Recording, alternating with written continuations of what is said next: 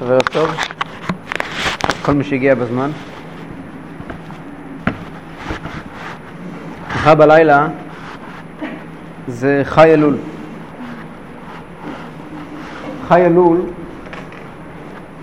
זה יום ההולדת של בעל התניא.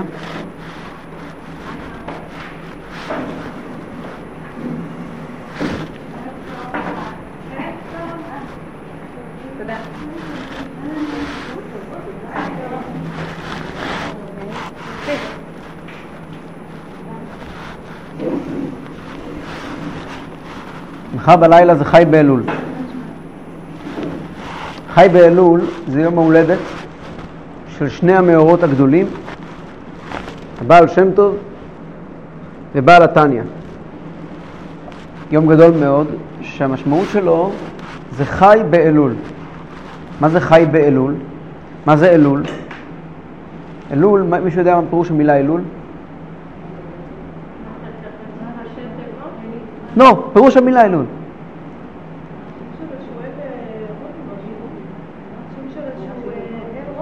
לא, לא, לא, לא, לא. תמוז זה שם של עבודה זרה בבלית.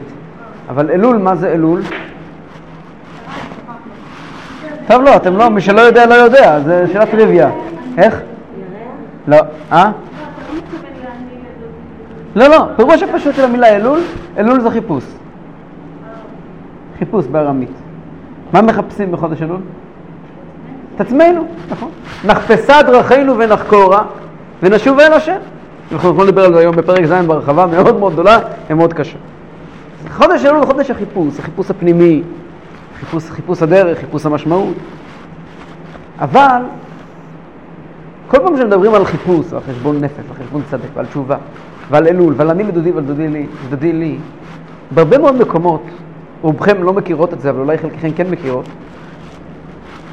המושג של תשובה מלווה תמיד בסוג של דיכאון. סוג של כאב, אבל לא כאב של לידה, כאב של צמיחה, אלא כאב של פצע, כאב שאין לו תכלית. כאב של אני לא בסדר ואין מה לעשות. יש מקומות שהיראת שמיים בכלל נקראת חרדה. ככה היא נקראת. יש אנשים שקוראים לעצמם חרדים, על שם יראת השמיים שלהם, כן? מה זה חרדה? חרדה ולחץ. כשאדם הוא לחוץ, אדם הוא חרד, אדם הוא פוחד, ואדם הוא... כל פעם שקשור ליראת שמיים ולעניינים של כובד ראש, אז התרגום המיידי של זה הסתגרות, לא מדבר בפני הנאות העולם, אלא בפני הסביבה הקרובה, בפני אפילו החברים, אפילו המשפחה. איזשהו אדם שהוא יותר חשוב, ויותר תמיד חכם, ויותר יודע, אז הוא צריך יותר להיות עם פנים יותר רציניות, לפחות לחייך, לפחות להיות נחמד וסושל וכל התפיסה של תורה ומצוות היא משהו נורא נורא כבד, מאוד מאוד כדרורי, מלשון כדרות. אז אם כל התורה ומצוות זה משהו מאוד מאוד רציני וכבד ועול של 2000 שנה על הכתפיים, אז ברור שחזרה בתשובה זה בכלל משהו נורא נורא רציני וכבד. אבל הבעל שם טוב חידש, וזה כנראה המוטיב המרכזי של הבעל שם טוב וחסידות, שבדיוק הפוך. עבודת השם זה שמחה. אדם שעובד את השם הוא אדם שמח. אם אדם שעובד את השם והוא לא מביע סביבו אמפתיה וסביבה וסימפטיות ואפילו סוג של, לא יודע אם לקרוא לזה זרימה, אבל איזה סוג של יכולת לתקשר עם כמה שיותר אנשים ולהיות... אדם שאין לו את זה, יש לו חיסרון בעבודת השם. כנראה שהוא לא עובד את השם, הוא עובד משהו אחר. יש פסוק, לא אותי קראת יעקב כי יגעת בישראל. אם אתה יגע, אם אתה נראה כזה מסכן זה נקרא בשפה של הישיבות צוליק, צדיק ורע לו. נראה כזה מסכן כזה, אז כנראה שהתבלבלת בכתובת, לא אותי קראת יעקב כי יגעת בישראל. אם אתה חושב שהגעת אליי לא הגעת. אלא הקדוש ברוך הוא עוז וחדווה במקומו. אצל הקדוש ברוך הוא... יש פסוק, ולא אותי קראת יעקב כי יגעת בישראל. אז פרשו בעלי המוסר, דווקא בעלי המוסר פרשו. אם אתה מתייגע יותר מדי, כנראה שאתה היית בכתובת. לא אותי קראת יעקב, אתה יעקב לא קראת לי. מאיפה אני יודע? כי יגעת בישראל. ישראל, אני רואה שאתה מתייגע יותר מדי כדי להגיע אליי. לקדוש ברוך הוא זה הרי, אנחנו נולדנו כדי לעבוד את השם. זה הרי אמור להיות הדבר הכי מתאים לנו, הכי טבעי לנו, הכי נכון לנו. כשאנחנו עושים את זה אנחנו צריכים להרגיש הכי טוב, הכי בריא, הכי משוחרר. עבודת השם אמורה להביא עובד השם אמיתי, אפשר לראות עליו בצורה החיצונית שלו שהוא אדם שמח, שהוא אדם שטוב לו בחיים. הוא לא איזשהו כדרות. וחי אלול זה ממש אומר את הרעיון הזה, שהאלול הוא חי, שהאלול הוא לא מת, שהפוך מגיע חודש אלול וזה לא אוי ויי אלול, אלא ברוך השם אלול, אני לדודי ודודי לי, המלך בשדה, אפשר לגשת לקדוש ברוך הוא, והוא מקבל את כולם בסדר פנים יפות, הוא מראה פנים שוחקות לכולם, כמה נפלא, כמה טוב, כמה יקר. אם הקדוש ברוך הוא מראה פנים שוחקות, ודאי אנחנו צריכים להראות פנים שוחקות. זה כלל גדול, תדעו לכם. ידוע שכל מקום שרואים, כל מקום שרואים עצבות, זה קליפה. זה הפך הקדושה. כל מקום, גם אצלנו, החיים שלנו. כל פעם שאנחנו נופלים ונכנסים לאיזושהי פינה, רוצים להיות רציניים, רוצים להיות, אז להיות רציני פירושו לקחת את העניינים ברצינות. לא לפספס. להתייחס בכובד ראש למשימה שמוטלת על הכתפיים שלנו. אבל לא הכוונה ללכת עם פנים חמוצות כאלה ולהסתובב כאילו מי יודע מה קרה. לא, זה לא עבודת השם. זה הרבה מאוד דברים, אבל על עבודת השם נאמר, עבדו את השם בשמחה. בואו לפניו ברננה. וזה חי אלול. זה מה שהורה בעל שם טוב, שנולד בחי אלול. הוא הורה את הדרך של אני לדודי ודודי לי, בדרך של שמחה. וזה מה שהסביר אדמו"ר הזקן. הבעל שם טוב הוא המורה שמורה את הדרך, הוא הפנס שמראה את הכיוון, והאדמו"ר הזקן פשוט מסביר לנו בשפה פשוטה, פרק אחרי פרק, שורה אחרי שורה, בצורה שאנחנו נביא, שהשכל של הנפש האלוקית יבין, השכל של הנפש הבהמית יבין, עד שהשכל של הנפש הכי נמוכה שלנו, השכל בהמית יבין גם כן איך צריכים לחזור לקדוש ברוך הוא, שהכי טוב לחזור לקדוש ברוך הוא ולזכות באמת להיות כל ימיו בתשובה. מתחיל. פרק ז' מדבר ברמה יותר פרקטית. הוא הסיום למעשה של החטיבה השנייה של אגרת התשובה. עם החטיבה הראשונה זה פרקים א' ב' ג' שעסקו בתשובה על פי ניגלה. החטיבה השנייה לד' ה' ו' ז' שעוסקת בתשובה תתאה. והחטיבה האחרונה בעזרת השם זה ח' ט' י' י' א' י' ב' שעוסקת בתשובה עילה, בתשובה עליונה יותר. אבל עכשיו עוסקים עדיין בתשובה תתאה. גם מבחינת הזמנים, אנחנו נמצאים כידוע, נמצאים בחודש אלול. חודש אלול זה זמן של תשובה תתאה, תשובה פשוטה, אחרי לשון של חסידות. חודש אלול התשובה היא על מחשבה, דיבור ומעשה. מחשבה, דיבור ומעשה, לא על המחשבות שלנו לא טובים, על דיבורים לא טובים ועל מעשים לא טובים. אחר כך ימי הסליחות, זה כבר תשובה יותר עליונה. אצל אלה שאומרים סליחות שבוע לפני, זה תשובה על המידות. ראש השנה זה תשובה על המוחין. 10 ימי תשובה זה תשובה על הרצון. מידות למעשה זה שתי עולמות. מעשה, מחשבה, דיבור, מעשה, מול מידות, מידות זה רגשות. על מידות בימי הסליחות. מיום ראשון הבא. אצל אשכנזים, גם אצל הספרדים, השבוע שלפני ראש השנה, הימים שכבר מחי אלול, אנחנו יודעים שיש לנו 12 ימים עד ראש השנה. חי אלול זה כנגד חודש תשרי של שנה שעברה, וכן הלאה. מחי אלול עד ראש השנה זה 12 ימים, יום לחודש, יום לחודש. אז זה עבודת המידות. באותם הימים, כאילו רק מבקשים סליחות ולעינה. הימים האלה צריכים להתבונן יותר במה שאנחנו עד עכשיו, ויותר מקום הרגשי של. אנחנו נדבר בימי הסליחות, יודעים, ניגש לומר סליחות לקדוש ברוך הוא. את משפט שהוא... נכון, אבל עדיין, בסליחות, בימי הסליחות אצל אשכנזים לפחות, יש תפילה שאומרת לך השם הצדקה ולנו בושת הפנים. החסידים לא היו ניגשים לומר את התפילה הזאת לפני שהרגישו שני דברים, שלך השם הצדקה ושלנו בושת הפנים. בישיבה שאני למדתי, שבת סליחות, השבת הייתה הכי חשובה בשנה. היום התפילה הייתה, שבת בבוקר מתחילה ב10, שעה 6 בבוקר, הזמן, הסדר שכל הזמן צריכים ללמוד מתחיל ב7. שבת 7:30. 7:30 כולם יושבים בבוקר לומדים, שבת סליחות היה מפוצץ. כולם יושבים ולומדים, כולם היו בזמן. יושבים ולומדים ולומדים ולומדים, שבת סליחות, זה לא שבת סליחות. 10:30 בערך מתחילה התפילה, מסתיימת ב-12:30.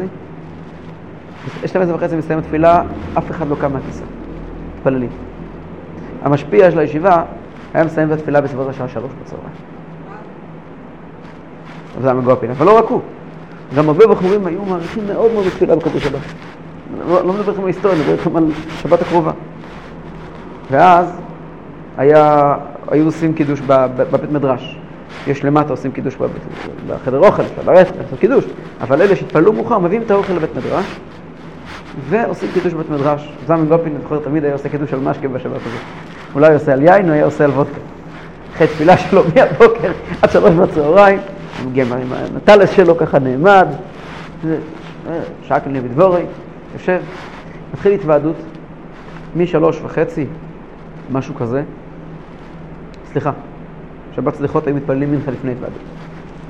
מנחה מתפללים קודם מנחה, ואז מתחילה התוועדות. אז בערך 4. ב-4 מתחילה התוועדות, עושה קידוש, יושב, מ-4 בצהריים עד 10 בלילה. ב-10 בלילה עושים הפסקה לתפילת ערבית. אחרי תפילת ערבית חוזרים להתוועדות, מחליפים מפה, מלווה מעלכה באותו שולחן. בחורי ישיבה, איזה משפחה. וממשיכים ברציפות עד 12:30 בלילה. ברציפות, לא קמים מהמקום. ושעות, הזמן היה יושב ומסביר ומבאר, קצת כזה, קצת כזה, קצת כזה. ככה לקראת 12 בלילה, אחרי שכבר כולם היו טוב טוב בתוך העניינים, וכולם חדר בהם, מגיעים הרבה אברכים, כל כפר חב"ד מגיע. מיד אחרי שהשבת יוצאת, אנשים עוזרים לאישה ומשכיבים את הילדים ומגיעים לישיבה. הרבה מאוד, יש בתי כנסת, אבל גם בישיבה. ב-12 בלילה, משהו כזה, מתחילים לרקוד, לפני סליחות, לרקוד, והולכים לסליחות. אז הולכים לסליחות, מתוך ריקוד. זה עולם אחר, עולם אחר. הולכים לסליחות מתוך ריקוד. ובסליחות עצמם אין עין יבשה. אין דבר כזה. חיות נוראיות, אבל בשקט. מסתיים סליחות, ריקודים עד הבוקר. ככה זה נראה. עכשיו הולכים לבקש סליחות בקדוש ברוך הוא. אז הולכים בשמחה. כשאומרים לך שאין הצדקה ולא מבוש את הפנים, אתה חושב על מה שאתה אומר, אחרי 9 שעות של התוועדות, אתה נראה קצת אחרת. סיים את ההתוועדות, עושים בריקוד של שמחה, ממש בשמחה גדולה עד הבוקר. זה חוויה שכל מי שזכה לשבת בשבת סליחות אצל רב זלמן ולקבל ביצה בפרצוף, יש שם איזשהו שלב, מתחיל לזרוק ביצים. מי שלא ראה ולא ראה ולא חווה, לא יודע על מה מדובר. זה באמת, זה משהו לא נורמלי, זה לא, משהו לא נורמלי. אז באמת, זה תשובה, זה כמו שבעל שם טוב הוראה, כמו שאמרו, זה כן נורא, רציני, זה פירוש רצינות. רצינות פירושו שזה באמת ממלא אותך, וזה בדיוק מה שרוצה עכשיו לדבר. 4 המילים הראשונות. ואולם דרך האמת והישר. אני רוצה להתפקס על שני המילים האלה, האמת והישר. ואם אנחנו נבין אותם היטב היום, אני לא צריך את ההמשך של השיר. האמת והישר. כל מי שלמד פה לקוטי המאמרים יודע שהאדמו"ר הזה כן, הדגל שלו זה האמת. מה זה אמת? לא משהו מעושה. לחזור בתשובה מעושה בעין ובסין מאוד קל.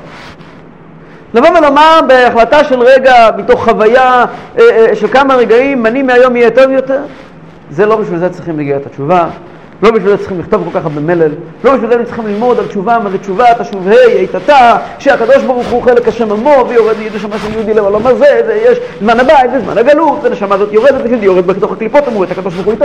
כל הידע הזה הוא מיותר, שאנחנו רוצים לעסוק בתשובה קטנונית של ילד קטן, שאומר אני מחר אהיה ילד יותר טוב. זה לא צריכים. הידע הזה לא מוסיף ולא גורע בעבודת התשובה. אבל כשעוסקים בתשובה אמיתית, תשובה אמיתית פירושו משהו שמגיע מבפנים. האדמו"ר הזה כן אמר פעם, הזוי ויטפס כרגוי, כמו הגוי מויטפס. מה זה הגוי מויטפס? בזמן שהאדמו"ר הזה כן היה סיפור בעיתונים כנראה. וויטפס, די קרוב לאיפה שהאדמו"ר הזה כן גר, האדמו"ר הזה כן גדל בוויטפס. היה סמוכה לוויטפס. ויטפס כי היא חשובה מאוד בבלרוס, יש נהר. בנהר הזה יש קרח, שאפשר לנסוע עליו עם טנקים בחורף. אני בעצמי ראיתי, שהייתי ברוסיה, אני ראיתי את הנערות, עברתי שם על נהר הוולגה. על הוולגה אפשר לנסוע עם טנקים, בלי שום בעיה, בחורף. עכשיו אתה רואה מעל הוולגה אנשים מסתובבים ככה, כאילו, הנהר בחורף הוא מקום שהוא מישור לחלוטין. בקיץ, מקום נפלא להתרענן בו. מה קורה בזמן של האביב? זה נקרא זמן הפשרת השלגים, סכנת נפשות. סכנת נפשות, מסתובבים קרחונים, וזה פשוט מסוכן. יש זמן עוד יותר מסוכן, זה הזמן של סוף החורף, שמתחיל הקיץ. אז עדיין הכל מכוסה בקרח, אבל הקרח הזה הוא כבר לא קרח אמיתי. זה כבר קרח דק, והרבה אנשים שמסתכלים בלחצות את הנהר, זה סכנת נפשות, כי באמצע, אם הם נופלים פנימה, הלך עליהם, כי אם הם חוזרים, לאו דווקא שהם יחזרו למקום הנכון. חסת הפנימה, זהו, מת, אין תמיד סיכוי. והיה ויטפס קרגוי, אני לא זוכר אם הוא נסע עם הספינה שלו, עם הסירה, אמרו לו לא לנסוע, והוא נסע בזמן של הפשרת שלגים, אמר לו יקרה לי כלום, או שהוא הלך ברגל, הוא אמר לו יקרה לי כלום, או בדמי סגי את הסיפור הוא שהוא נפל. בשניות האחרונות, לפני שהוא נפל, הוא צרח בכל כוחותיו, אוי! ככה חסידים אמרו ביידיש, הוא לא דיבר יידיש, אבל ככה אמרו, יחוב חרות, אוי אני מתחרט. אוי, יחוב חרות, אוי אני מתחרט. דמו הזה כן אמר שזה תשובה. אוי, אני מתחרט, אוי, אני מתחרט, הזה לא היה משפה ולחוץ. לא היה מן השפה ולחוץ. זה לא היה מן השפה ולחוץ. הוא כל הנשמה שלו צעקה, אוי, אני מתחרט, זאת הייתה טעות. לך השם הצדקה ולנו בושת הפנים. ולהגיע לתשובה, פירושות של דבר של תשובה, שאנחנו מפה יוצאים אחרת, שאנחנו מגיעים לימים האלה עכשיו, ימי הסליחות, שאנחנו הולכים ראש השנה, ליום כיפור, ובאמת להשתנות בנקודה, בשתי נקודות, בארבע נקודות, בשבע נקודות, לא בצורה של קבלה טובה שקיבלתי על עצמי ולא אמרתי בלי נדר, אלא בצורה שמדובר פה באיזשהו זעזוע עמוק בתוכי, לא זעזוע במובן השלילי של הדברים, במובן החיובי של הדברים, שמהיום צריכים להשתנות, זה לא יכול להמשיך כמו שזה היה, כמו שבן אדם לפעמים צריך לחטוף מכה רצינית כדי להבין שצריך לשנות את דרכיו, בכל תחום. יש דרך שנקראת דרך האמת, ובדרך האמת יש שינוי לטווח ארוך, לא לטווח קצר. נכון, אבל שינוי תפיסתי הזה חייב להגיע, הוא לא מתחיל מהרובד החיצוני פנימה, אלא מבפנים החוץ. וזה משהו אחר לגמרי. וזה לא לטווח קצר, זה לטווח ארוך. יכול להיות שאני אפול אחר כך. הנפילה תהיה נפילה מקומית. מה פירוש נפילה מקומית? אני הולך בדרך מסוים. אני יודע מה האמת, ואני הולך, ואני עזבתי את הדרך הקודמת, ואני הולך בדרך אחרת. וברגע של חושה נפלת. זה לא אומר, אבל הדרך היא נכונה. תשובה פירושו להחליף דרך. הביא מדרך פשעה. איך עושים את זה לבן אדם שרוצים להחזיר אותו בתשובה? אני לא יודע, אני מעולם לא דיברתי ולא ניסיתי לדבר מה עושים עם בן אדם אחר. הדבר היחידי שמטריד אותי, ובאמת מטריד את מנוחתי, זה מה עושים איתי. ותאמיני לי, זה ג'אב לכל החיים.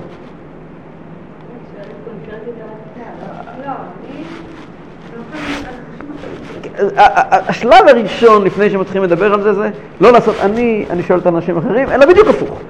אני שואלת על עצמי, זהו. רק לגביי. לא את, זה לא מעניין.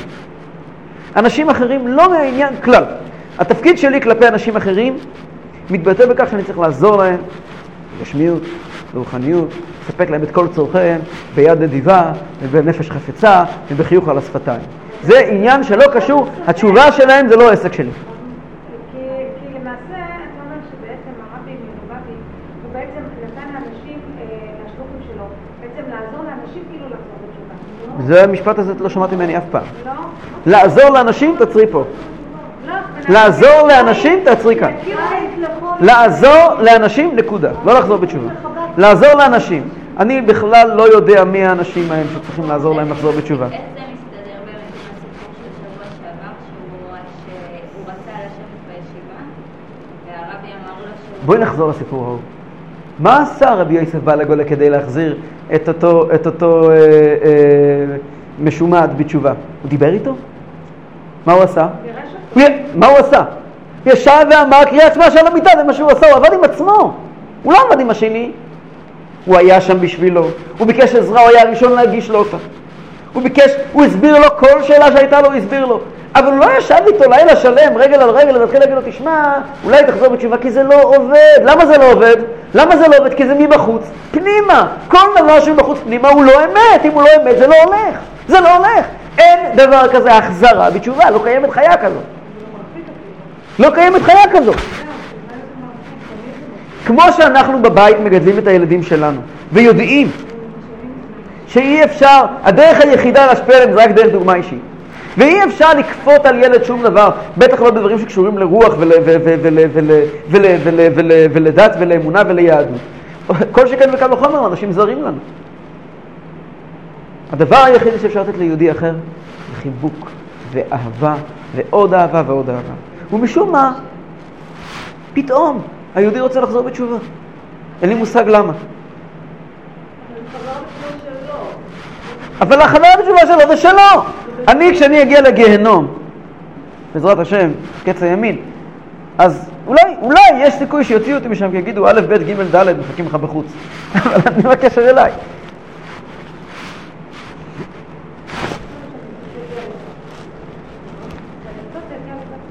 אני צריך לדבר על עצמי. לאנשים אחרים אני צריך לדאוג להם בגשמיות. וברוחניות, מה זה ברוחניות? לספק להם, להציע להם נניח תפילין, להציע להם להדליק נרות שבת, להציע. להחזיר בתשובה, אם חזרה בתשובה זה עניין רגשי, עניין נפשי, איך אפשר לתת את זה למישהו אחר? לא, להחזיר אותם לזה ככה, להניח תפילין ולהעביר... שלוח להם וואטסאפים של חיזוק.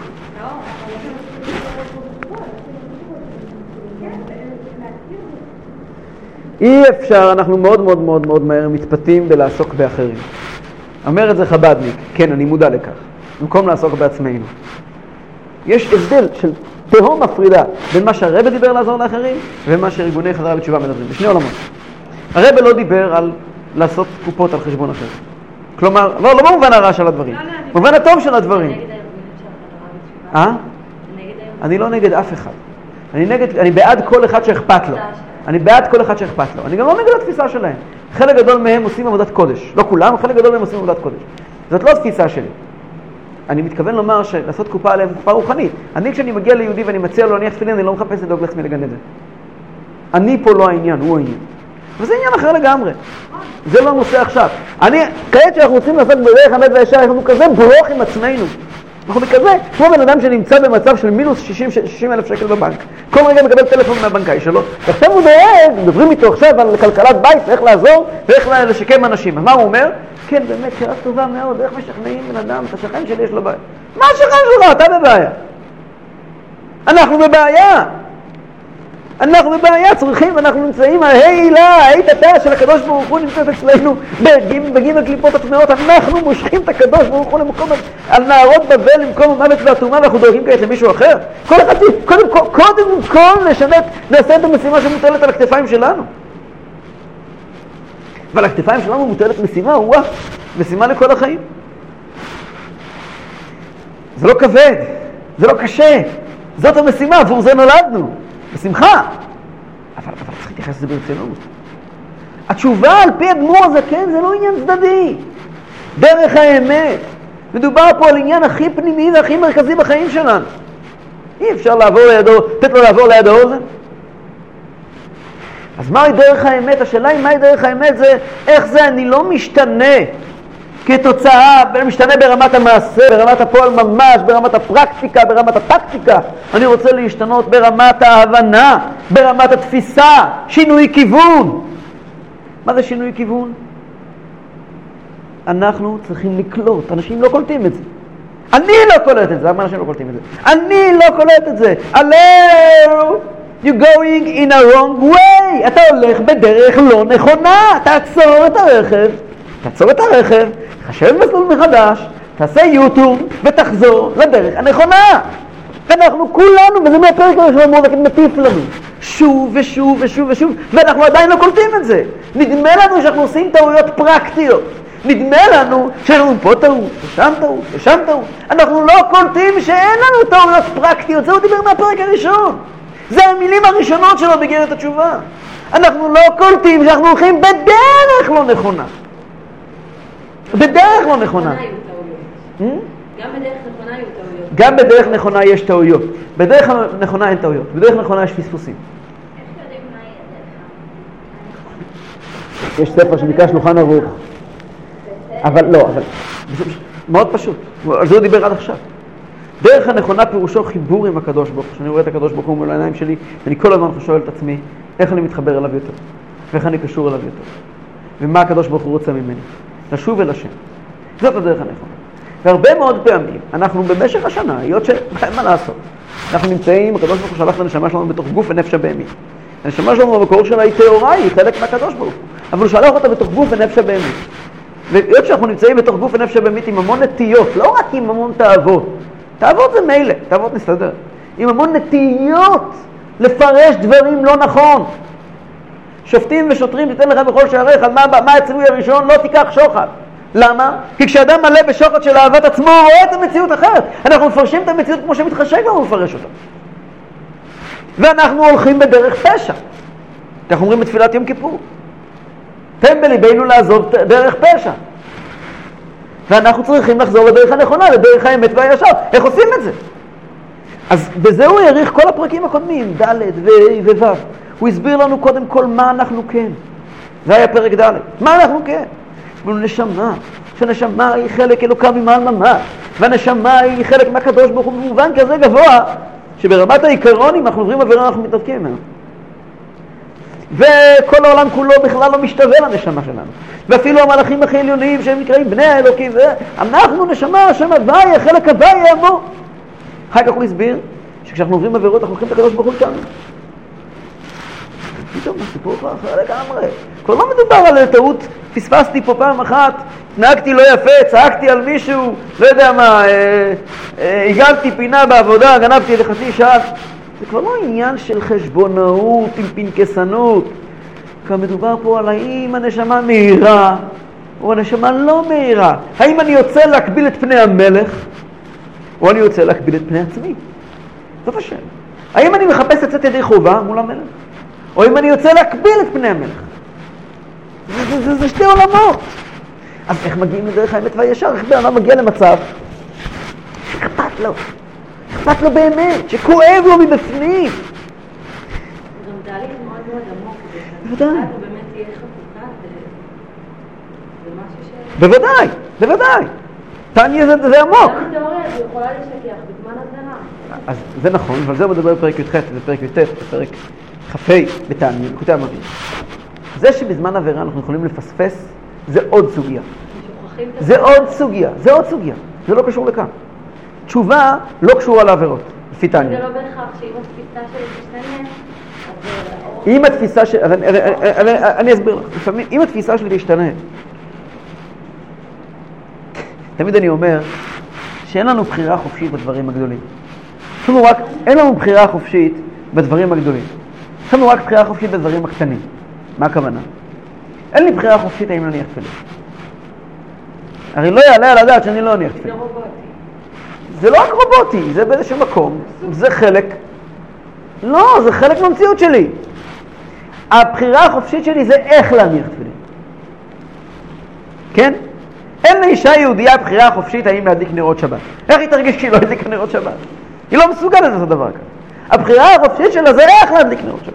כן? אני למשל שליח של הרבי. אין לי בחירה חופשית האם להיות שליח או לא להיות שליח. ביום שיצאנו לשליחות, ועוד לפני כן, חינכו אותי כל החיים שלי בישיבה על זה שאני צריך לצאת לשליחות. ואשתי חינכו את כל השנים בסמינר צריכה לצאת לשליחות. והיה ברור לנו שביום שתחתן שנצא לשליחות, ויצאנו וגרמו בזה מקום איפה שאנחנו גרים עכשיו, כן? כדי לפעול שליחות. זה לא בחירה חופשית. עכשיו יש בחירה חופשית כל יום, מה אני עושה עם זה? מה אני עושה מטעם במסגרת השליחות, כן? אין לנו בחירה חופשית האם להיות יהודים. יש לנו בחירה חופשית מה עושים עם זה. אנחנו צריכים להגיע עם התשובה לכזה מקום, שאולי יהיה לנו נפילות קטנות בדרך, אני לא אומר שהן לא תהיינה. אבל הכיוון לא יהיה עליו בחירה חופשית. ובאמת בכזה מצב יהודי לא חוזר חזרה כל שנה לאותו מקום, אלא הוא כל שנה מתעלה. כל שנה הוא חוזר בתשובה ברמה אחרת. אם הוא חזר, יהודי לא אמור לחזור בתשובה בגיל 60, על מה שהוא חזר בתשובה בגיל 50. לא על עבירות מסוג אחר, אלא על דרך חיים מסוג אחר. אני נמצא ב-wrong way, בדרך של טעות, ואני חוזר לדרך הנכונה, אחר כך בדרך הנכונה שאני אפספס עוד פעם, עד שנה הבאה אני אפספס עוד פעם, וכבר טעות מסוג אחר. זה כבר לא אותה טעות. זה כבר טעות אחרת, זה כבר טעות עדינה יותר. איך נוסעים בכביש, נוסעים ככה ולא נוסעים ככה. אחר כך טעות יותר עדינה, כשנוסעים ככה, לא ככה משתמשים בברקסים, משתמשים ככה. אבל ככל שאתה יותר ויותר גודל, אתה אמור להתקרב לקדוש ברוך הוא יותר ויותר. זה לא חוזר חלילה, כל שנה לפני חודש אלול, חוזרים חזרה למצב של שנה שעברה, ומה עשינו? זה לא אמיתי בעצם. דרך האמת פירושו שכל ימיו בתשובה בלשון חז"ל. או כמו שדוד המלך אמר, וחטאתי נגדי תמיד. הוא תמיד ראה את החטאים מולו, למה? כי הוא תמיד עלה והתעלה והתעלה והתעלה והתעלה, וכל פעם שהוא ניגש לטפל במוקש הזה של חטאים שלו, אז הוא ראה אותם מחדש באור אחר, באופן אחר, בהבנה אחרת. וגם כשבן אדם מקבל על עצמו קבלות איסטוריות, אז הוא מתחזק בהם, שנה לאחר מכן הוא עולה. זה נפלא, זה נפלא. כשאדם מקבל על עצמו קבלות טובות וקבלות יישומיות, זה נפלא, לתשובה אין לזה קשר. זה נפלא וזה צריך להיות, זה צריך להיות, אבל זה לא תשובה. למה אומרים אחרי הפעולות נמשכים הלבבות? אחרי הפעולות נמשכים הלבבות נאמר על קיום המצוות. נאמר, זה נכון שזה יכול להשפיע על הלב באופן כללי, זה נכון. ודאי שיש השפעה. ודאי שבן אדם שהחליט שהוא רואה שהוא אכזרי, והחליט בגלל זה להתחיל לתת צדקה יותר ויותר ויותר, עם הזמן זה ישפיע עליו. אבל זה לא עבודת התשובה. הוא מלמד את עצמו בדרך. זאת לא עבודת התשובה, זה הרבה דברים, זה דבר מאוד חשוב. זאת לא, עבודת התשובה זה מבפנים. לשוב אל השם, זה היה הדגש שהאדמו"ר זקן בפרק א', זהו פירוש תשובה לשוב אל השם. שובה ישראל עד הוויה אלוקיך. שיהודי יתפוס את עצמו וימצא את עצמו עם הקדוש ברוך הוא. זה כבר סיפור אחר לגמרי. כמובן שכל הדברים האלה, כשיהודי מתוך תשובה מקבל החלטות טובות, כשיהודי מתוך תשובה מקבל החלטות טובות, ההחלטות האלה הרבה יותר חזקות. יש להם שורשים הרבה יותר עמוקים בנפש שלו. הרי אדם יכול לקבל תשובה, לקבל החלטה טובה בכל מיני אופנים. יהודי יכול לקבל תשובה, כאילו זה יושב כמו על מצע של מים. יכול לשבת על... נכון, ואותן קבלות יכולות... נכון, ויותר מזה, לא, היא אומרת נכון שכאשר יהודי מקבל קבלות, בסופו של דבר זה גם משפיע עליו. נכון, אבל כדי שקבלה תתקבל בצורה נכונה וגם תשפיע עליי, כדי שהקבלה תתקבל בצורה נכונה וגם תשפיע עליי, היא חייבת גם היא לשבת להיות עם שורשים עמוקים בנפש שלי. אני אתן דוגמה.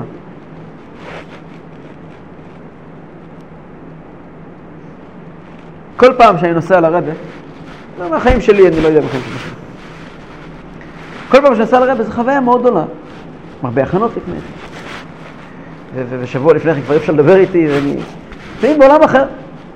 ולומדים, ומתכוננים, והכנות כאלה, והכנות כאלה, בסור מרע, ועשה טוב, בקבלות טובות, כל מיני דברים טובים, ומתכוננים. כל פעם שאני נמצא אצל רבה בפועל, וזה קורה, זה פעמיים בשנה. בזמן שנמצאים שם באיזה התוועדות, באיזה רגע של פתיחת הלב והמוח, עם חברים טובים, באטרופול משקה, עם איזה כוסית משקה, אז פתאום מישהו שם לך מראה. בדרך כלל זה קורה. זה חבר שם לך את המראה בפרצוף. אומר לך מי אתה ומה אתה, ומראה לך בדיוק, כמו חבר טוב, עושה לך מסאז' אמיתי. ואז אתה מחליט שאתה צריך להשתנות. זה חוויה של... ואז אתה מקבל החלטה טובה בכיוון הזה. ההחלטה הזאת כבר, ממנה לא מתחרטים. מה זה שם לי מראה? כאילו מראה, כאילו לדעת את אני? מה זאת אומרת? כאילו... שיש חברים טובים? מבחינה יישומית אותה, כאילו... בחוויה באופן מקוון? כן. חברים הולכים אחד לשני? כן. ואז מה הרעיון? זה התוועדות. זה התוועדות? כן. זה אחד הפנים של התוועדות. זאת התוועדות, כך נראית התוועדות אמיתית. יש כל מיני סוגים של התוועדות. בהתוועדות יש חברים מאוד מאוד טובים. בהתוועדות יש חברים מאוד מאוד טובים.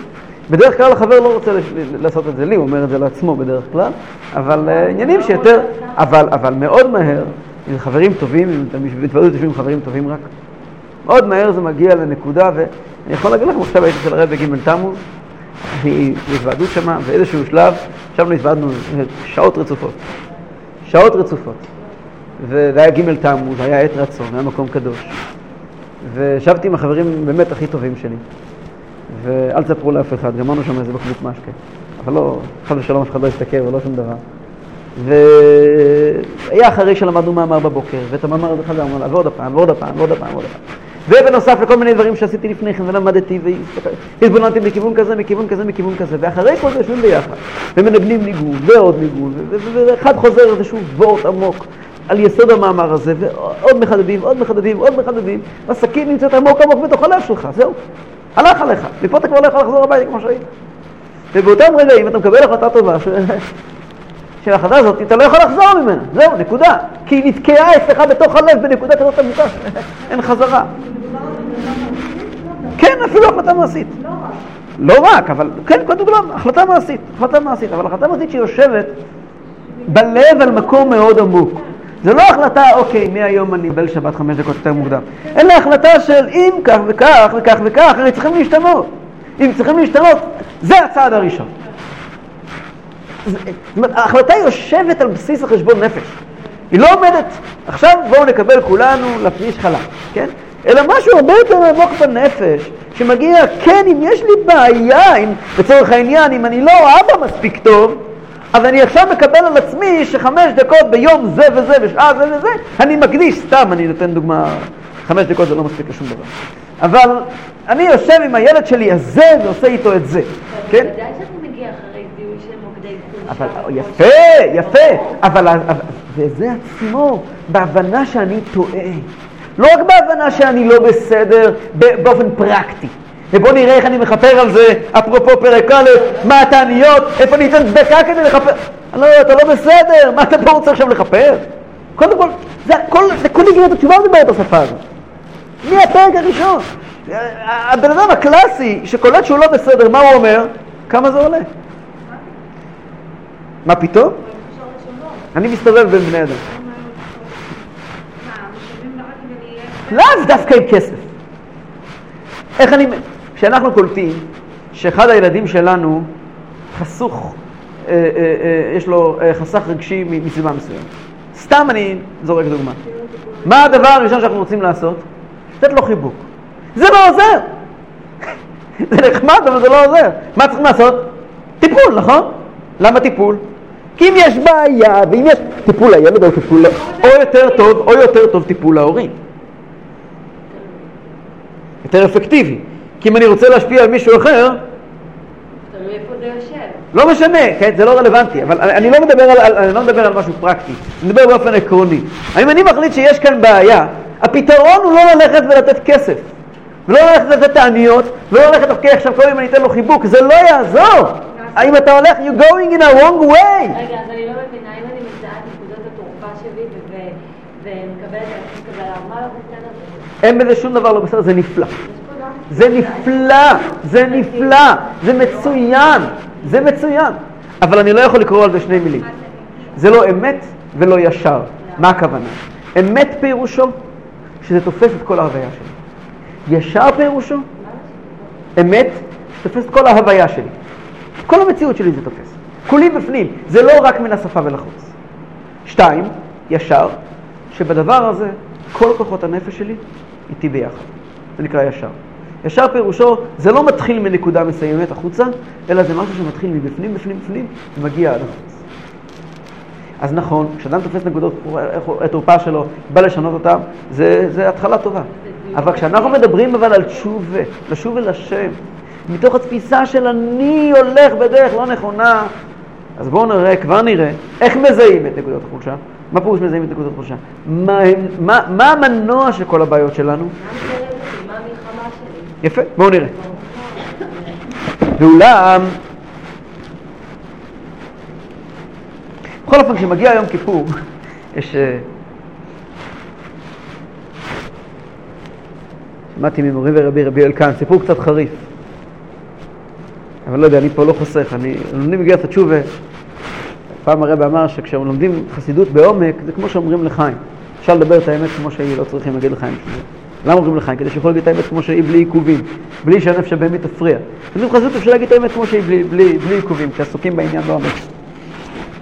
רבי אלקן סיפר לנו שהתלמידים של האדמו"ר הזקן, היה להם עבודה. העבודה שלהם הייתה מאז ועד היום יש כזאת עבודה, לזהות ראשים טובים, אנשים עם נטייה לאמת, בכל הסביבה, ולדאוג מצד אהבת ישראל שהם יכירו חסידות. לא הייתה מטרה ללכת וללמד את כל אחד. כל אחד, מי שלא שייך לזה, לא שייך לזה. הוא ילמד, הוא ימשיך, אנחנו נעזור לו בכסף, נעזור לו, נכין לו בתמחוי ושיוכל ושיהיה סביר. אבל בן אדם ששייך לקצת יותר עומק, ונמצא בדרך לא נכונה מבחינת תפיסתית, לבוא ואיכשהו להגיע איתו להכרה ולהבנה של אמת של חסידות. איך הם היו עושים את זה? סיפור סיפור, שני סיפורים, סיפור אחד.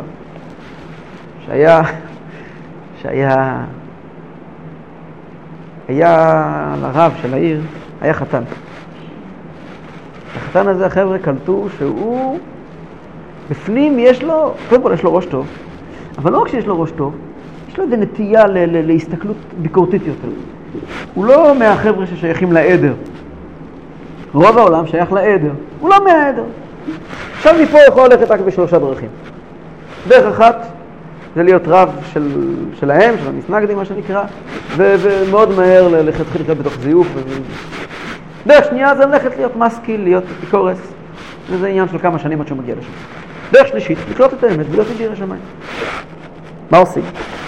אדם נורמלי, שהוא לא כזה מוכשר, יכול להמשיך בדרך שלו כל החיים שלו, לא יקרה לו שום בעיה. מי שמוכשר, פה מתחיל הבעיות. היה מנהג באותו עיירה, כל כך נכון. ערב יום כיפור, אחרי צהריים, זמן לתפילת נעילה. כל האנשים מתכנסים בבית הכנסת, עטופים בקיטלח. מה זה קיטל? קיטל זה כמו סדין לבן כזה, בגד לבן, מאוד מאוד מעורר לתשובה. את הלייסים, תליטות מעל הקיטלח. לראות יהודים, תליט בלילה, זה מחבר שלא רואים. כולם יושבים בבית הכנסת, קיטלח תליטות, קיטלח תליטות, קיטלח תליטות, נרות, ועל הבימה היה עומד המגיד של העיירה, ומחזיר את כולם בתשובה. איך היה מחזיר את כולם בתשובה? זה היה צריך להגיע, היה לו יעד. מה היעד? דמעות. ברגע שכולם בוכים, הוא הצליח. כן? אז הוא נעמד על הבמה, והתחיל לספר סיפור. אוי אוי אוי אוי אוי אוי אוי אוי אוי אוי אוי פעם אחת לפני הרבה שנים היה מלך אחד אוי אוי אוי אוי. ספר סיפור שלם, המנגינה המקובלת של המגידים מאז ועד היום הזה. אוי אוי אוי אוי אוי, בקיצור הוא מספר שלמלך הייתה בת, ילדים הרבה שנים, קיצור סיפור ארוך, לא ילדים, הלך לרופאים הכי טובים, זה דבר לא עזר, בסוף נולדה לו בת. הבת הזאת, איך שהוא גידל אותה, איך שהוא חינך אותה, כמיטב המסורת המגידית, מי שמכיר את הז'אנר, אז עד היום זה לא השתנה. הוא הלך וגידל אותה ולקח אותה מפה ולשם ולשם ולשם, לימודים הכי טובים, הכל בסדר, ואז מחפשים לה שידוך. בשלב השלישי. והולכים מקצה העולם ועד קצהו, בסוף מוצאים את החתן הטוב ביותר. ועד שמסכימים לשידוך, והכל בסדר, ולילה לפני החופה, דבס מלך גיבור קריים, הבת מלך נהייתה חולה, המגיד מתחיל לצעוק, אוי אוי אוי, הבת מלך נהייתה חולה, הבת מלך נהייתה חולה, והוא מתחיל לבכות וכל הקהל בוכה. החסידים התגנבו לבית הכנסת, ורואים את כולם בוכים, ואת החתן הזה של הרב יושב ובוכה. אז אחד החסידים מרים את הטלית שלו, לחש לו, זה מה אכפת לך, איגויה? איך אכפת לך, איגויה? זה עסק שלך. התחיל לצחוק. הוא אומר לו, הרסת לי את היום כיפור. תוך שנייה הוא התעצבן, הרסת לי את היום כיפור. אמר לו, חסיד, זה היום כיפור שלך? הסיפורי סבתא האלה? זה לא יום כיפור. יצא מבית הכנסת. יום הכיפור כבר לא היה לו אותו עובד. כל היום כיפור, השאלה, המילים הנוקבות האלה שהוא שמע, הלא, זה לא יום כיפור, הם טלטלו אותו. היה כל כך עצבני, לא ידע מה לעשות עם עצמו, אחרי תפילת ערבית הוא רץ על אותו חסיד ידע, הוא מתפלל, אמר לו, אז מה זה יום כיפור? אמר לו, אתה לא מגיע לך לדעת. ככה, לחת אותו רגשית, בסוף הוא למד איתו למאמר בליקוטי תורה, מה זה יום כיפור? על יום כיפור אחר לגמרי. כמובן שמאז אותו בן אדם התחיל ללמוד, להתייחס לכם אחרת לגמרי. מה זה יום כיפור באמת בכל זאת? למה היו צריכים לעשות את זה? למה לא יכלו לשבת ללמוד איתו את אותו דבר בלי לעשות... אם זה לא מגיע מבפנים, אם אפשר לחיות בזיוף וליהנות ממנו ולחזור בתשובה ולקבל לך אותו, ועכשיו כולנו, מה אני יכול להמשיך הלאה? ועכשיו כולנו יוצא בת מלאכה מלך זר ואנחנו חולים כי אוי אוי אוי אוי אוי אנחנו כל כך הרבה חטאים עברנו בשנה האחרונה, ועכשיו יום כיפור מגיע והחתונה עם הקדוש ברוך הוא ועכשיו נקבל כולנו החלטה טובה, 5 דקות בערב לא מדברים לשון הרע ונקבל את זה והכל בסדר. אמת זה לא, ישר זה לא. מול הנייר, טוב, הוא עבר עבירה פחות, זה נפלא. איך אומרים, שמעתי פעם מישהו שמסביר למה הצפירה ביום הזיכרון זה דבר טוב. 2 דקות לא מדברים לשון הרע. זה לא טוב, אבל ברמה הזאת, זה לא ברמה של אבידס השם, עבודת הלב, בן אדם נעמד ונמצא נפשי. איך אומר הרמב"ם על בעל תשובה? אתמול היה זה מרוחק ומנודה, שון הרמב"ם שמה, ותועבה, והיום הוא אהוב וקרוב וידיד. מדובר פה על מהפך. אז מה מאוד קל להגיד, הרמב"ם דיבר על אורי זוהר? לא, הרמב"ם מדבר עליי. הרמב"ם מדבר עליי, לא על אף אחד אחר. וכשאתה מסתכל על עצמך, ואיפה אני עושה את המעבר הזה? איפה אני? אז קודם כל צריכים להבין שחטאנו לפניך, רק אז אפשר להמשיך הלאה. אם אני לא קולט שחטאנו לפניך, אז אפשר להמשיך הלאה.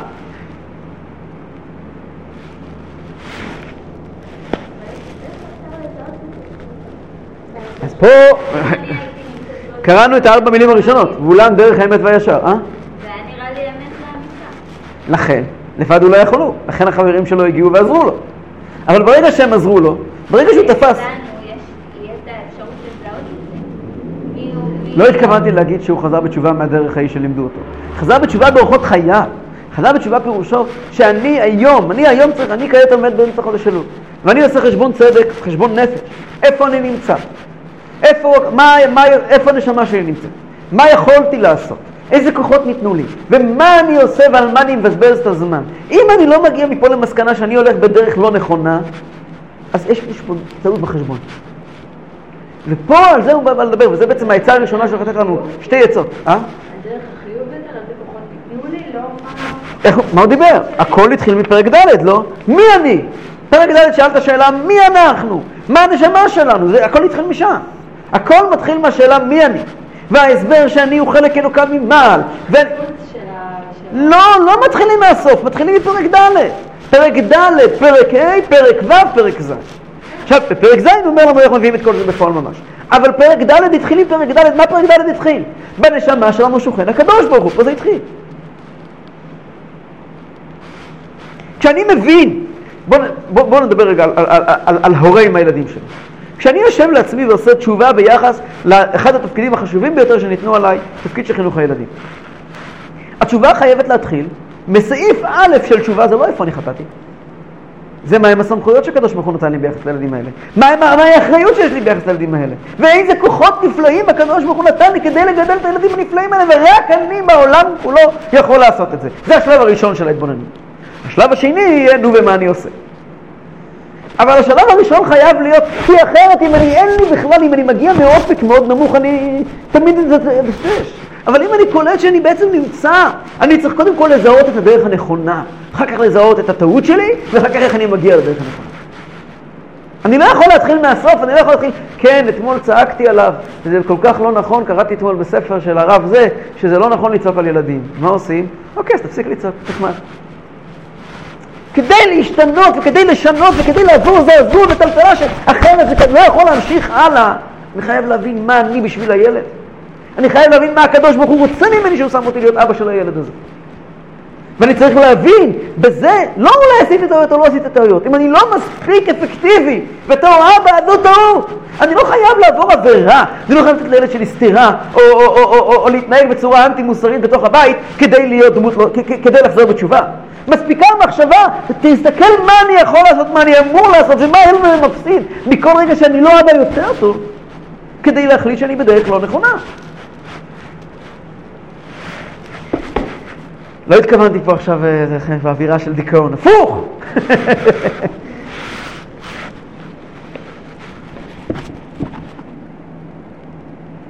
מנוע במילים, ולמה דרך האמת והישר. זה חי אלו. זה חי אלו, זה הבעל שם טוב וזה הדמור הזה. חי אלו. כל ימיו בתשובה.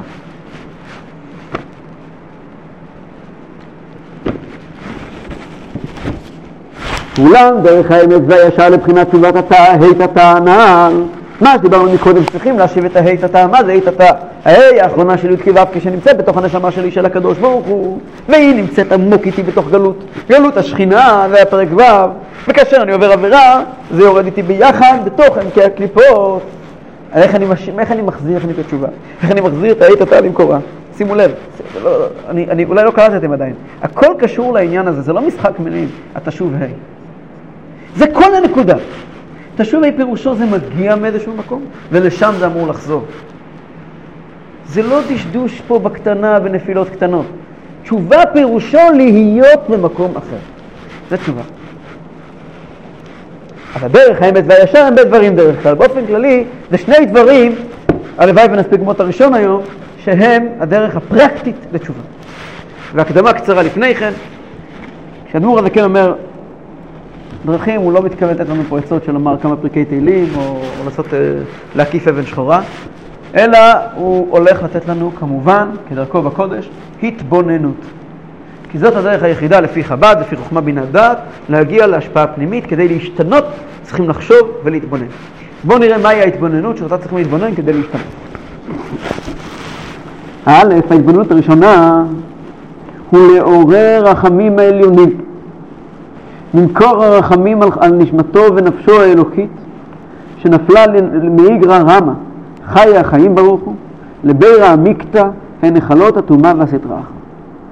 עוד כמה שורות אני אקרא ואני אסביר. ועל מקורה במקור החיים הוא שם הוויה ברוך הוא, וכמו שכתוב וישוב אל הוויה וירחמי הוא, פירוש לעורר רחמים על השפעת שם הוויה, שנשתלשלה וירדה תוך נחלות הסטרה הטמאים, להחיותם על ידי מעשה אנוש ותחבולותיו ומחשבותיו הרעות, כמו שכתוב מלך אסור ברהטים ברהיטי מוחה וכולו, מבחינת גלות השכינה כאן. דרך הראשונה הופיעה בהרבה מקומות בחסידות, כאן זה המקור, דרך הרחמים. מה זה דרך הרחמים? שער הרחמים. מה זה דרך הרחמים? רחמים תמיד כוללים בתוכם שני אלמנטים.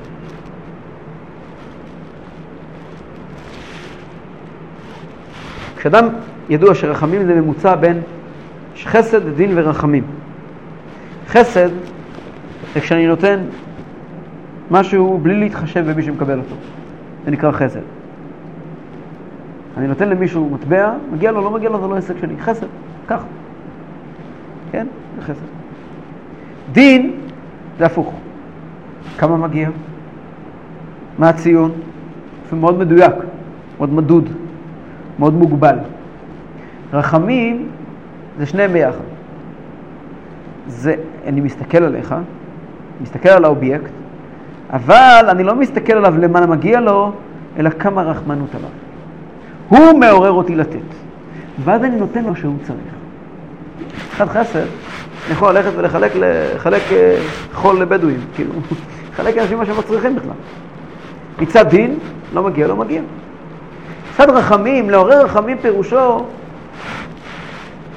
ששמונה שני דברים ישנם, אני מסתכל עליו, יש להסביר את ההבדל בין חסד דין ורחמים, יש סיפור כזה שמספרים על משפחה שנוסעת ברכבת באירופה, ביקלנד, באיזו מדינה של יקים, ונוסעים ברכבת וארבעה ילדים משתוללים ברכבת, מצד ימין, מצד שמאל, משתוללים. רוב היושבים בקרון מאוד מאוד כועסים עליהם, כי הם עושים נזקים. מסתכלים עליהם בעיניים של דין. הם צודקים? 100% צודקים. פה זה יקלנד, ופה נוסעים בשקט. יש שם איזה נוסע אחד זקן חביב, שדווקא נהנה מהקטע. שיחגגו, זה לא בסדר, ילדים, אכפת לי. הוא מסתכל עליהם בעיניים של חסד. והאבא יושב ולא מתערב, וכולם מסתכלים על האבא, כועסים עליו. כשהרכבת עוצרת, נכנסים אנשים לקבל את פניהם, ובוכים, אנשים אבא בוכים, מתברר שהאמא נפטרה והם נוסעים ללוויה. אז פתאום האמא נפטרה והם נוסעים ללוויה. הילדים האלה יתומים שהרגע חרב עליהם עולמם, משתוללים, ואבא אלמן בין כמה שעות, כל כולו בדיכאון. אז מה קרה? כן, ואז פתאום כולם מרחמים. אני מבין. מה אתה מבין? זה בסדר להשתולל ברכבת? שאני אבין, בסדר? זה לא בסדר. זה לא בסדר. אז הכן הוא שמה בסדר, הם רק ילדים. הוא צודק? בעיניים שלו, כן, הם רק ילדים. כל אחד צודק. אבל הרחמים, הם משקללים את כל הנתונים. גם מה הם עשו, אבל גם מי הם, וגם מה נדרש ממני, איך אני אמור לראות את זה. כן? זה לא רק רחמים, זה שלב שלישי. יש חסד, דין ורחמים. זה לא אותו דבר, יש דברים שונים. חסד, דין ורחמים. על רחמים נאמר, הדבר הכי עמוק שיש, הקו האמצעי, מידתו של יעקב אבינו עליו השלום, זה נקרא דרך האמת ודרך הישר. למדנו על זה ברכות גדולה בפרק מ"ו, שגם שם הוא פותח במילים דרך הישר והאמת, וגם שם הוא מדבר על רחמים. רחמים תמיד נקראים אמת וישר. למה? כי אמת, כי זה משקל את כל הנתונים, הוא לא מפספס כלום. אנחנו צריכים להגיע למצב של רחמים עצמיים. חס ושלום לא רחמים עצמיים במובן המדובר היום בשוק, אלא רחמים מסוג אחר. אנחנו צריכים להסתכל על כל התמונה. מה זה כל התמונה? אנחנו צריכים לזכור א', איפה הגענו, ב', לאן נפלנו, ג', מה זה אומר. אנחנו לא יכולים להסתכל על המעשים שלנו כי על מעשים בעייתיים בזכות עצמם. אנחנו חייבים לקשור אותם למקור שלהם ולומר מי אני שעברתי את העבירה. בלשונו, לעורר רחמים העליונים, מי מקור הרחמים על נשמתו ונפשו האלוקית שנפלה מאגרה מחיי החיים ברוך הוא לבירה מקטע מחלות התומה וחטאה. אני חייב להסתכל על עצמי בעיניים של רחמים. מה זה אומר? להסתכל על עצמי ולזכור מאיפה הגעתי ולאן התרסקתי. אם אני לא ידע מאיפה הגעתי, אני לא אקלוט שהתרסקתי. אני אסתכל עליו ותן לי נפילה. אז אני לא הייתי בסדר. בסדר, אז מה? חייבים להכניס פה את האלמנט של הרחמים. שבאלמנט של הרחמים אני משקלל בדיון. ההתבוננות מתחילה באיפה? בעצם הוא מסכם את מה שדיבר קודם. מאיפה הנשמה הגיעה ממקר החיים, ממקר איגרא רמא חיי החיים ברוך הוא. ההתבוננות חייבת להתחיל תמיד במי אני באמת. מהם הכוחות שיש לי? מהי השליחות שלי בעולם? מאיפה הנשמה שלי מגיעה? כמה טוב היה לה שם למעלה? איפה אני ישבתי? וכאן המרחק בין איפה שאני הייתי לאיפה? התבוננות. מה קשה בהתבוננות? לא נכון. כשיושבים, אני לא בטוח, אני עצמי, ככל שלומדים יותר חסידות. ויותר ויותר לומדים את העניין עד כמה הנפש שלנו גבוהה. ועד כמה יש לנו יכולת, ועד כמה מאמינים בנו, ועד כמה בוטחים בנו, ועד כמה סומכים עלינו. כל שנה אני מדבר פה בפני נעילה. כל כמה חודשים מתחדד אצלי נקודה מסוימת. שנה שעברה דיברתי על יונה הנביא. למה קוראים את יונה הנביא לפני נעילה? למה קוראים? הסיפור של יונה. מה הסיפור המיוחד של יונה? וכל שנה אני שואל את עצמי את השאלה הזאת, בשולחן ערוך כתוב שצריכים לקרוא את זה כדי שידע שני דברים. אי אפשר לברוח מהקדוש ברוך הוא, שאי אפשר לברוח מהקדוש ברוך הוא, ושהקדוש ברוך הוא שומע כל תשובה. שני הסיפורים האלה נמצאים אצל יונה. אני יודע, התשובה הזאת אף פעם לא שכנעה אותי. אני חשבתי שאפשר לברוח מהקדוש ברוך הוא. צריכים לנצל את המומנטום של יום כיפור בשעת נעילה כדי לשכנע אותי שאי אפשר לברוח מהקדוש ברוך הוא. ולמדתי בזה הרבה מאוד זמן, עד שמצאתי. בזוהר, למדתי את הסיפור של יונה על פי פנימיות, שכתוב בזוהר, ועוד כמה מקומות. פתאום הבנתי למה הרב כל כך בכה כשהוא קרא את יונה. הרב בוחן מבחיות נוראיות. מה זה יונה? כתוב בזוהר, פרשת אחרי, יונה זה הנשמה. זה כתוב בזוהר, יונה זה הנשמה. והנשמה נמצאת בארץ ישראל. מה זה ארץ ישראל? תחת כנפי השכינה.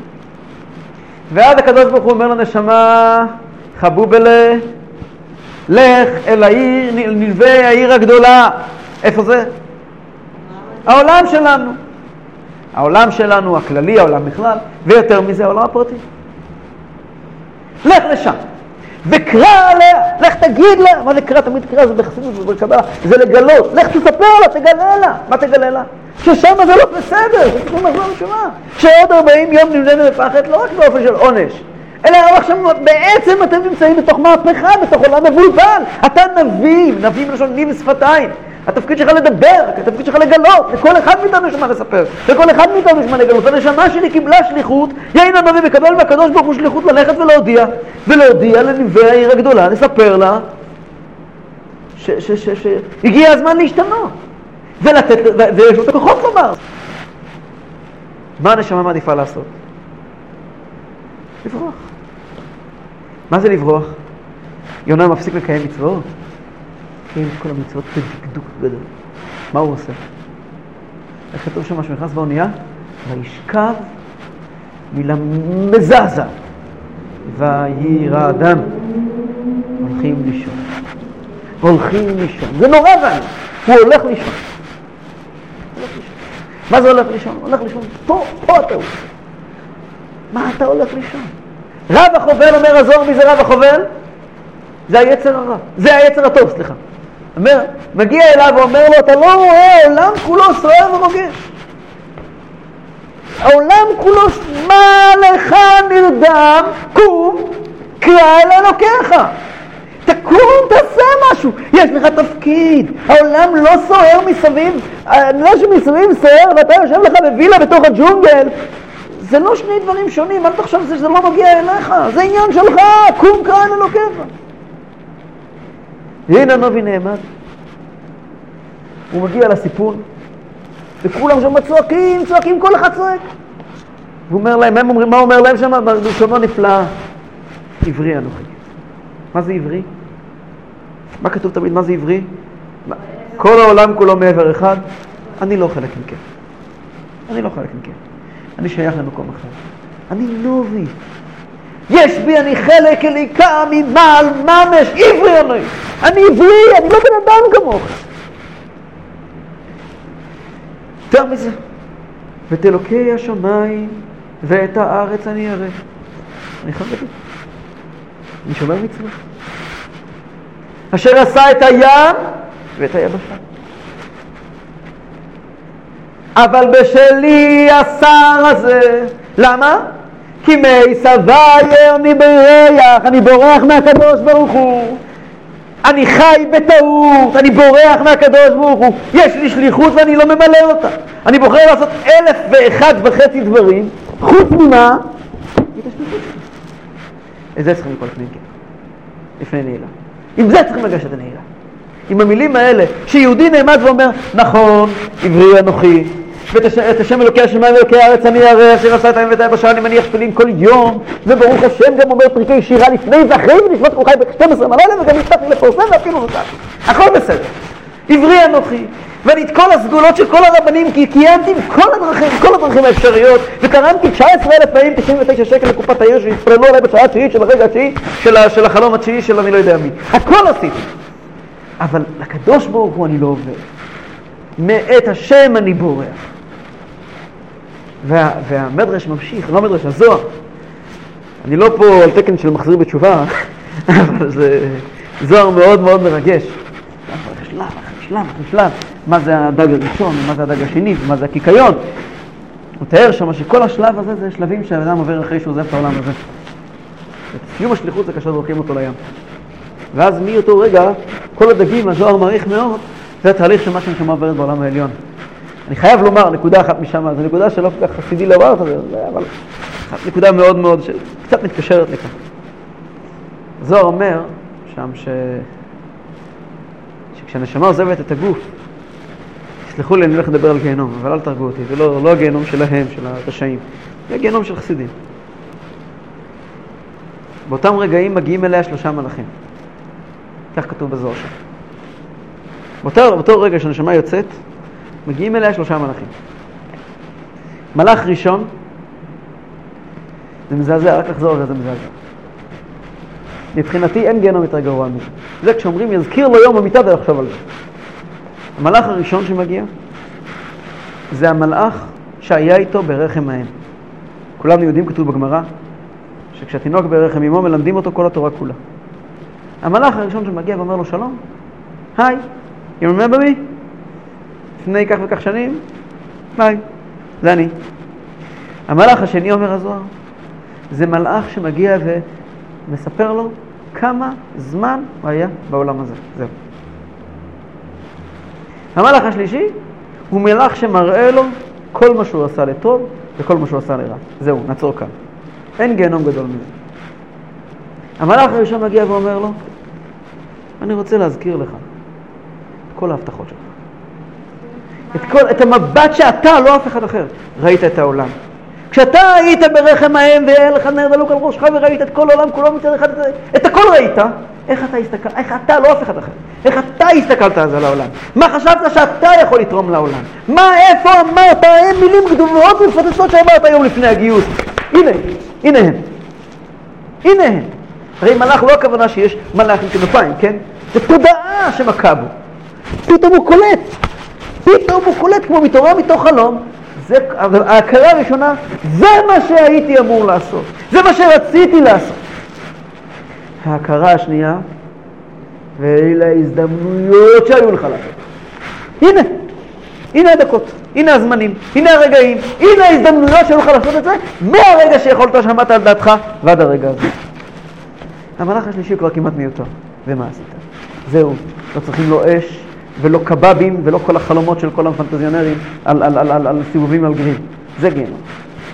ההכרה של מה מי אני באמת, מה האפשרויות שיש לי לפעול ומה עשיתי, זה סוף פסוק. זה סוף פסוק. לא, אבל מצפים מאיתנו שיהיה אכפת לנו. שיהיה אכפת לנו. תירוצים, אגב, תירוצים, זה מה שמסביר, למה עולם העליון נקרא עולם האמת? כי אנחנו לא עומדים מול אף אחד אחר. אנחנו עומדים מול עצמנו. אם מול עצמנו תירוצים לא יעזרו. מול עצמנו, למישהו אחר אני יכול לספר סיפורים. לעצמנו אנחנו יודעים את האמת. אבל זה מדבר. רחמים ועליינים, זה קודם כל בשאלה, מאיפה אתה מגיע? איך שכתוב, להסתכל בשלושה דברים, ובן אתה בא לידי עבירה, דע מאין באת. מה זה דע מאין באת? מאין באת מוסבר בחסידות? יש את ההסבר של המסנגדים, שמשך המשנה. דע מאין באת מטיפה סבוכה, כן? אז כתוב בחסידות, כתוב, רבי פעם אמר, שהמשנה מפרטת בשביל אנשים שלא שייכים להבין יותר מזה. אבל ההסבר האמיתי, דע מאין באת, הגעת מהעין העליון. הגעת מדרגה שנקראת עין בחסידות זה בלי סוף, כן? העולם הרי נברא יש מאין. הגעת מהדרגה הכי גבוהה שיש. ולאן אתה הולך? מה המשימה שלך?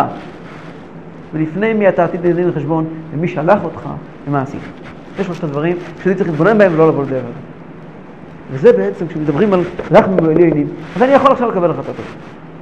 אבל אני יכול שהחלטה טובה הזאת תבוא מתוך הסתכלות של מאין באת, ולאן אתה הולך, מי אני, מה הכוחות שניתנו, ומה אני אמור לעשות. טוב, נראה שולחן אורך. אבל מתוך שמחה. תשובה מתוך שמחה.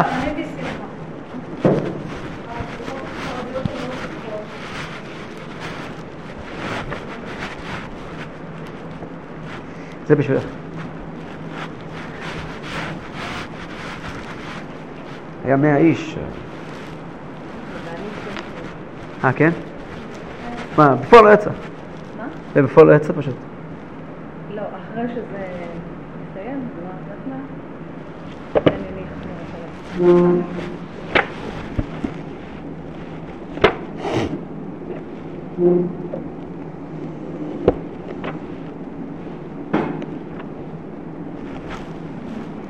טוב, אנחנו אוחזים, קצת קשה לנחות אחרי צרחות שלי. תבינו, אני מדבר על עצמי. מה, שאני צועק?